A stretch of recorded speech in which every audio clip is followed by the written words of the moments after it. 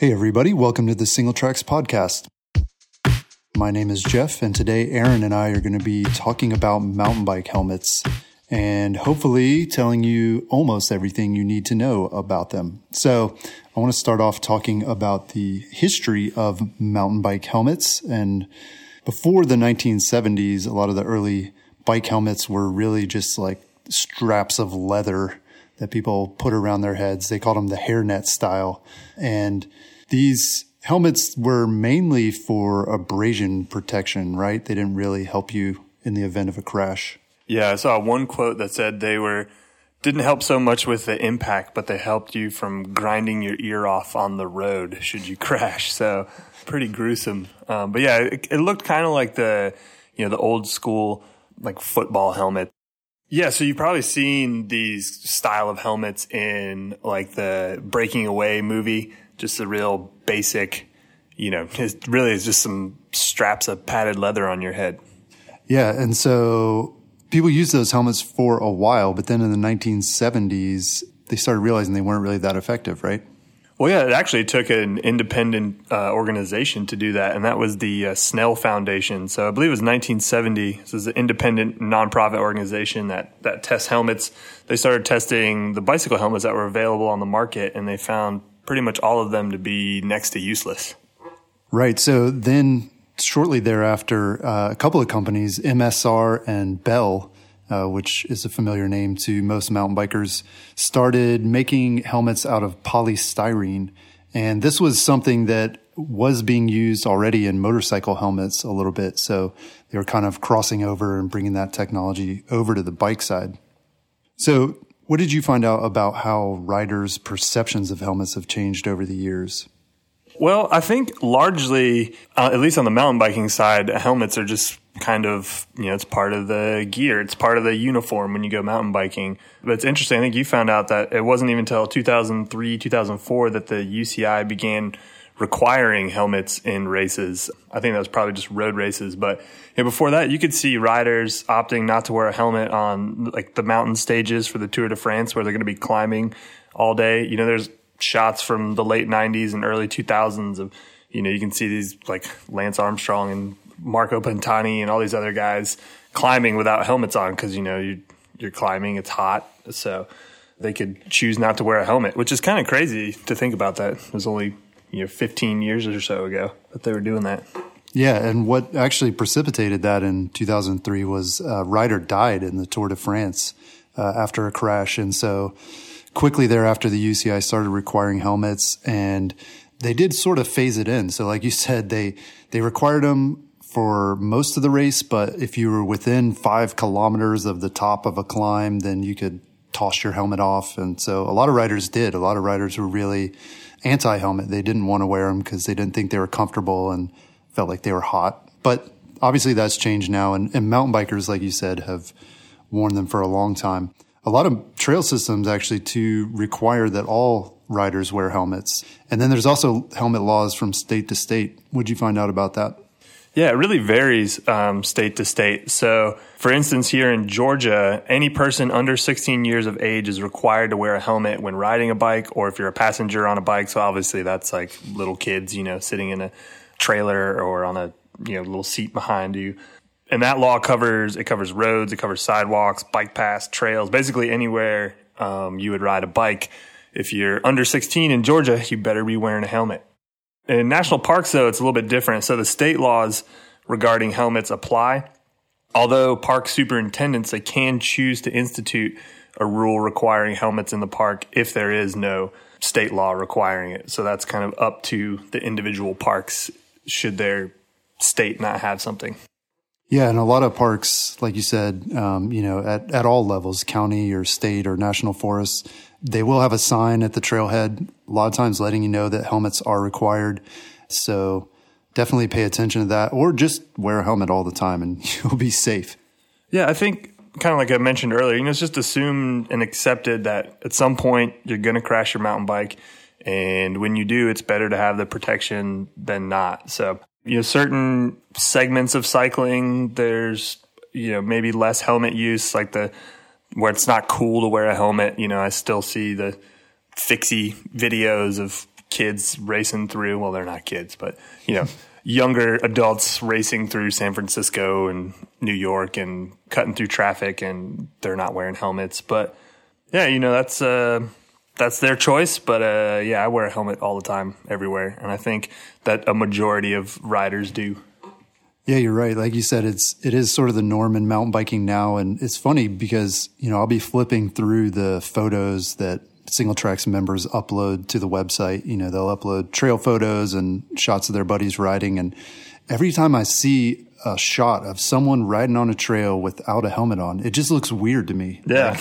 It's shocking. It's almost like, oh my gosh, it's like he's got a cigarette in his mouth or something, you know, like it's like this shouldn't be like this person should not have posted this photo. But yeah, it's like I get the same reaction when you go to a state that doesn't have helmet laws for motorcycles, for instance. Like South Carolina doesn't have helmet law for motorcycles. So, yeah, you'll see some guy riding down the highway on a Harley with his, you know, his little gray hairs blowing in the wind. And it does. It's every time I see it, I'm like, whoa, something's not right. And you go, oh, yeah, he's not wearing a helmet. So I know that feeling.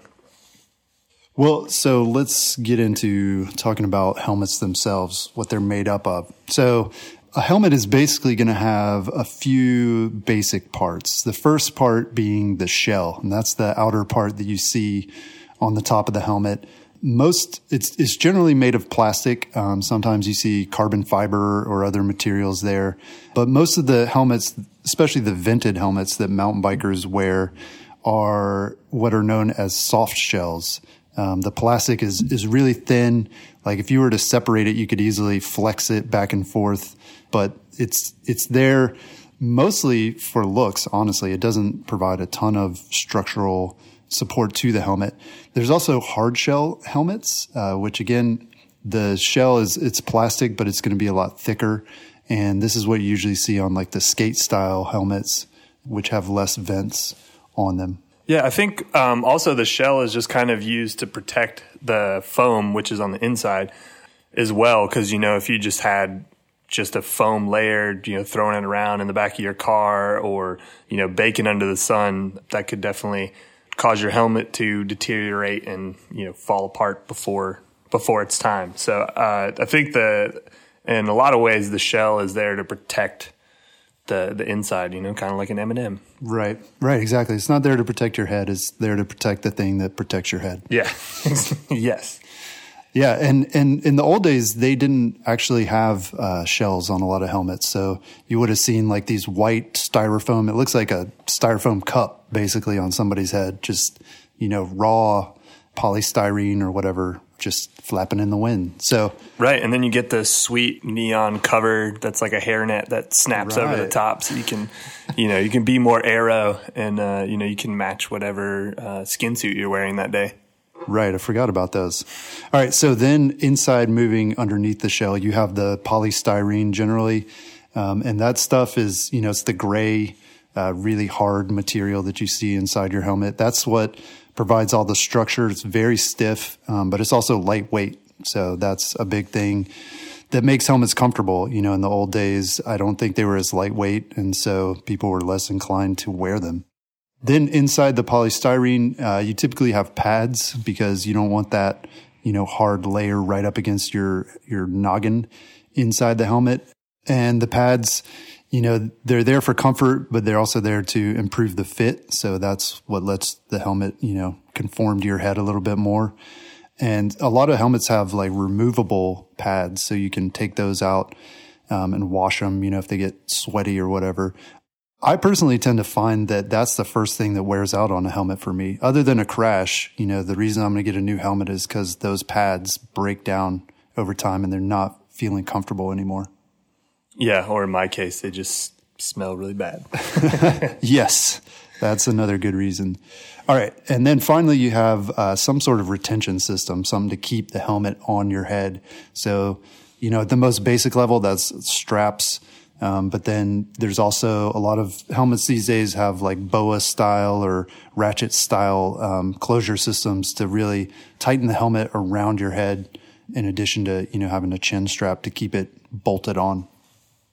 All right. So what makes mountain bike helmet's unique. We talked about motorcycle helmets, but there's also road bike helmets too. And a lot of people are curious about if they can use the same helmet for both.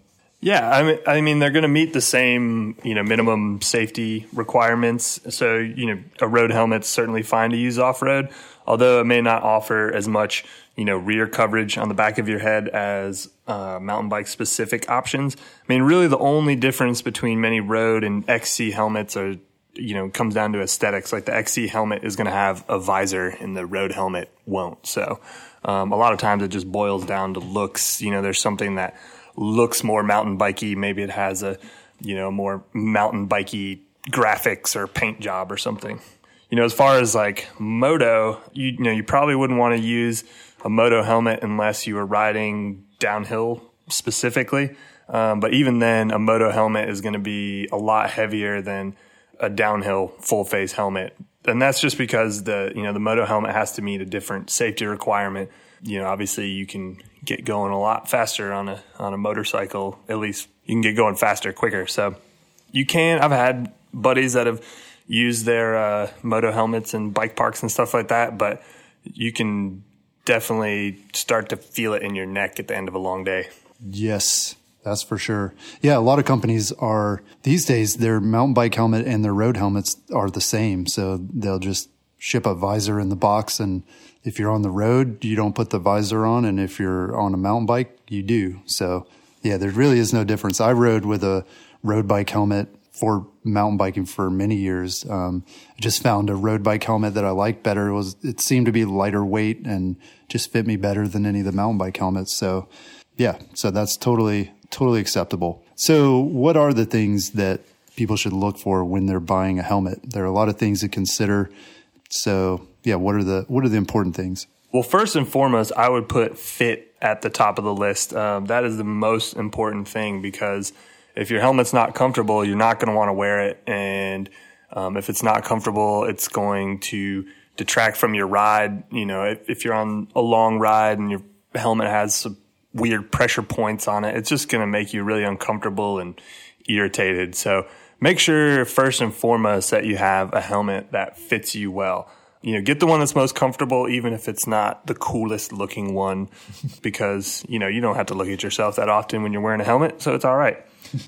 And all helmet companies and even, the models within a certain brand are going to fit differently. So it's best to try a bunch of different ones on. I've been bit in the past by trying to order a helmet online, and then it showed up and didn't fit. So, some are going to be more round. Some are going to be more oval. Some have shallow shells, some have deep shells, but the only way to know which is going to work best for your particular head is to try it on. Yeah, fit is definitely the most important. That's, I have a number of helmets, and I find the one that I keep going back to is the one that fits the best.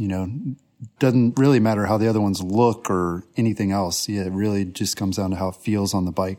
And for me, it took me a long time to figure out that I wasn't a size large head. Like even figuring out what size I needed, for some reason just took me a long time. And now I know that I need to get the medium small. But helmet sizing is something that can be a little tricky and a little weird. Most companies have two sizes in their helmets. They have like a small, medium and a medium large. Yeah. So there aren't a lot of choices there. And if you're in between head sizes, then yeah, it's really hard to know which way to go. So like you said, try them on. Yeah, I definitely run into that exact issue. I'm kind of in between medium and a large. So a lot of times if I go for the smaller size, it's just a little too small. It's not quite comfortable enough. But then if I get the large, I'm like cranking down the retention mechanisms all the way. And like once those things develop any little bit of play, or once the pads kind of get worn in a little bit, then the helmet's moving around on my head. So I definitely feel you there with trying to find the ideal size. Yeah. So you mentioned when you were talking about moto helmets that they're heavy. So what about weight? What are you looking for in terms of weight on a helmet?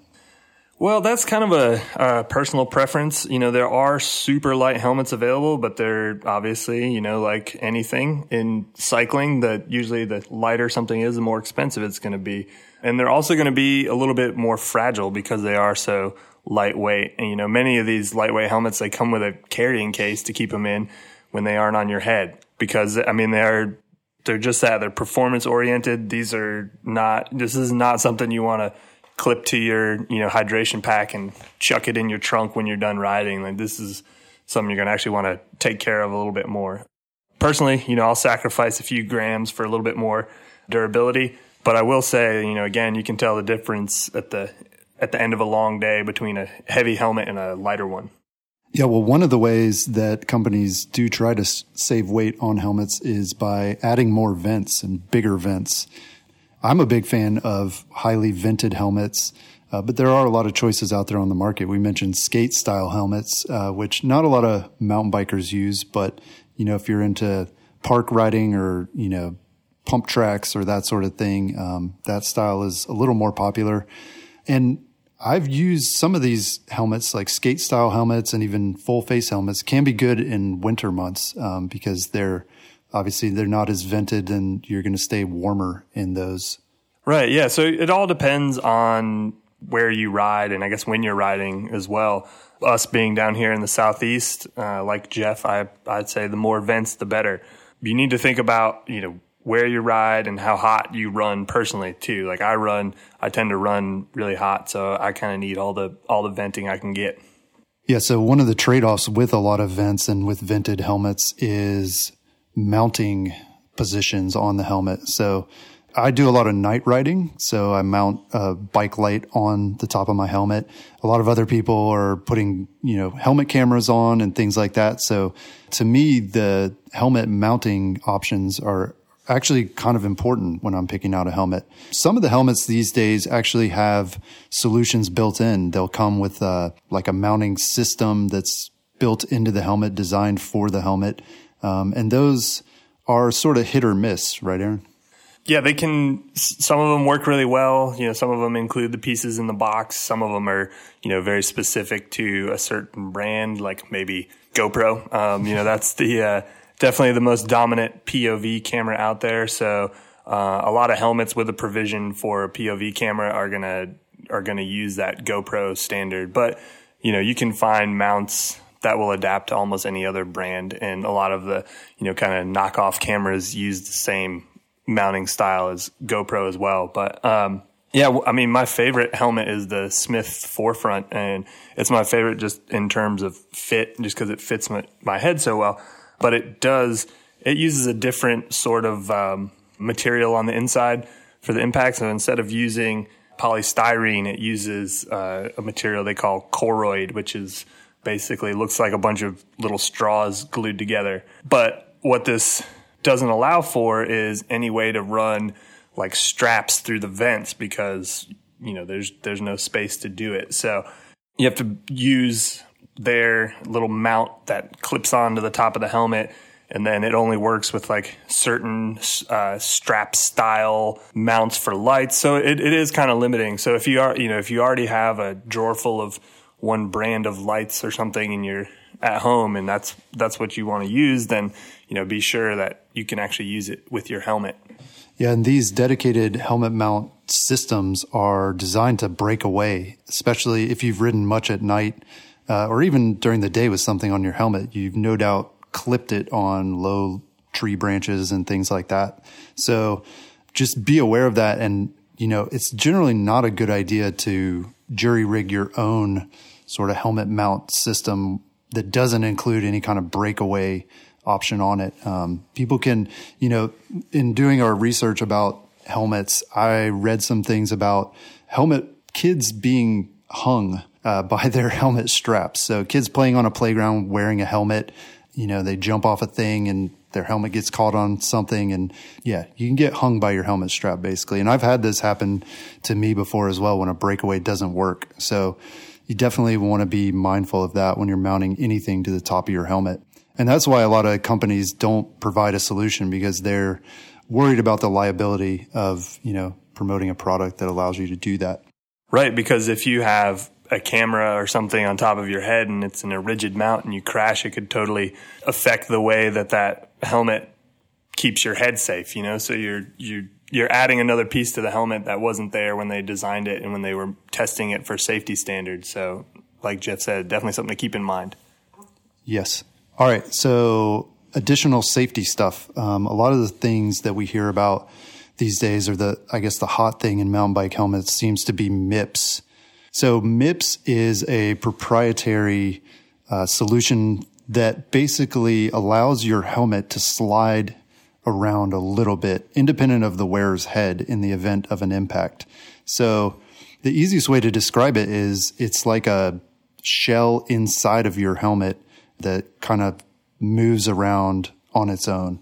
And it doesn't move a whole lot. It can basically move in any direction, just a quarter of an inch or so. But the research has shown that this slows down any movement that the helmet is going to transfer to your head. And this is meant to reduce the chances for a concussion. It's not going to prevent concussions or anything like that. But what we're seeing in the early days was that this would add significantly to the cost of a helmet. A lot of times it would be like $100 more for a MIPS version of the same helmet.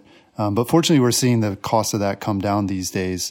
And we're also seeing a lot of other companies using their own concussion reduction technology. Leatt, for example, has their turbine 360 degrees system, which does the same thing. It allows the helmet to move somewhat slightly independently of the wearer's head in the event of a crash. All right, so finally, we'll talk about cost. What should people think about when they're thinking about spending money on a helmet? Well, the good thing about a helmet is even a cheap one is going to meet the minimum safety requirements. So you don't have to spend a ton of money to get a helmet that is going to be safe. You can go to any bike shop and get a helmet for probably, $35 or $40.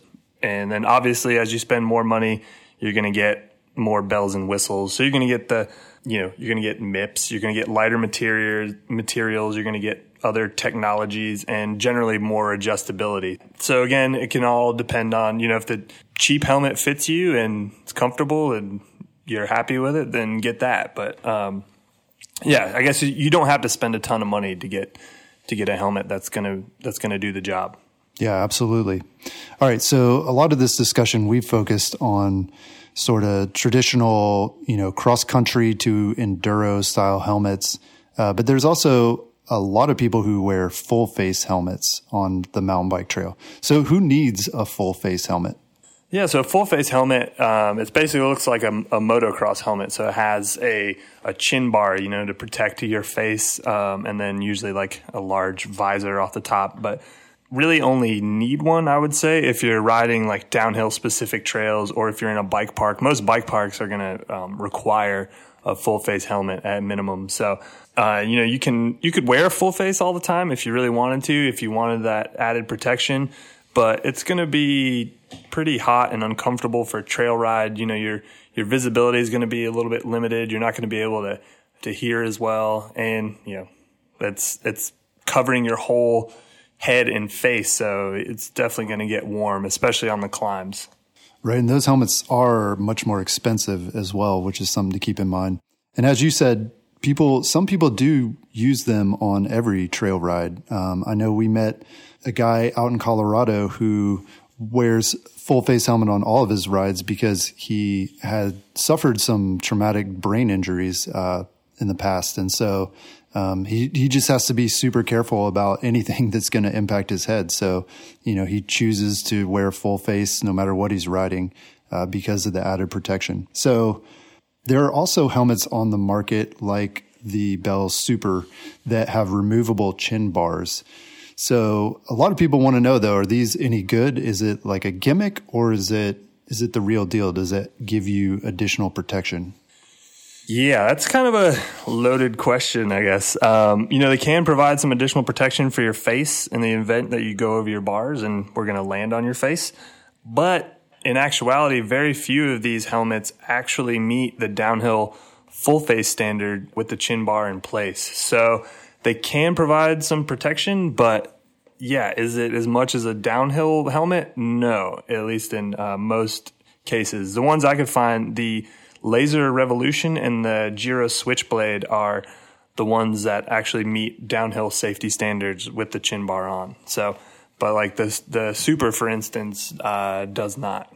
Right. And so we usually do see the people that are using those helmets are not necessarily using them for downhill. A lot of them are using them for enduro, right? So what are enduro helmets, and are they any safer than, say, a regular helmet? Yeah, well, you have the removable chin bar type helmets that a lot of enduro racers are using, but you also have kind of the trail, or I guess enduro category of helmets, and these just tend to offer a little bit more rear coverage, so more coverage on the back of your head, around your ears. They tend to sit a little bit lower on your head because they have a deeper shell.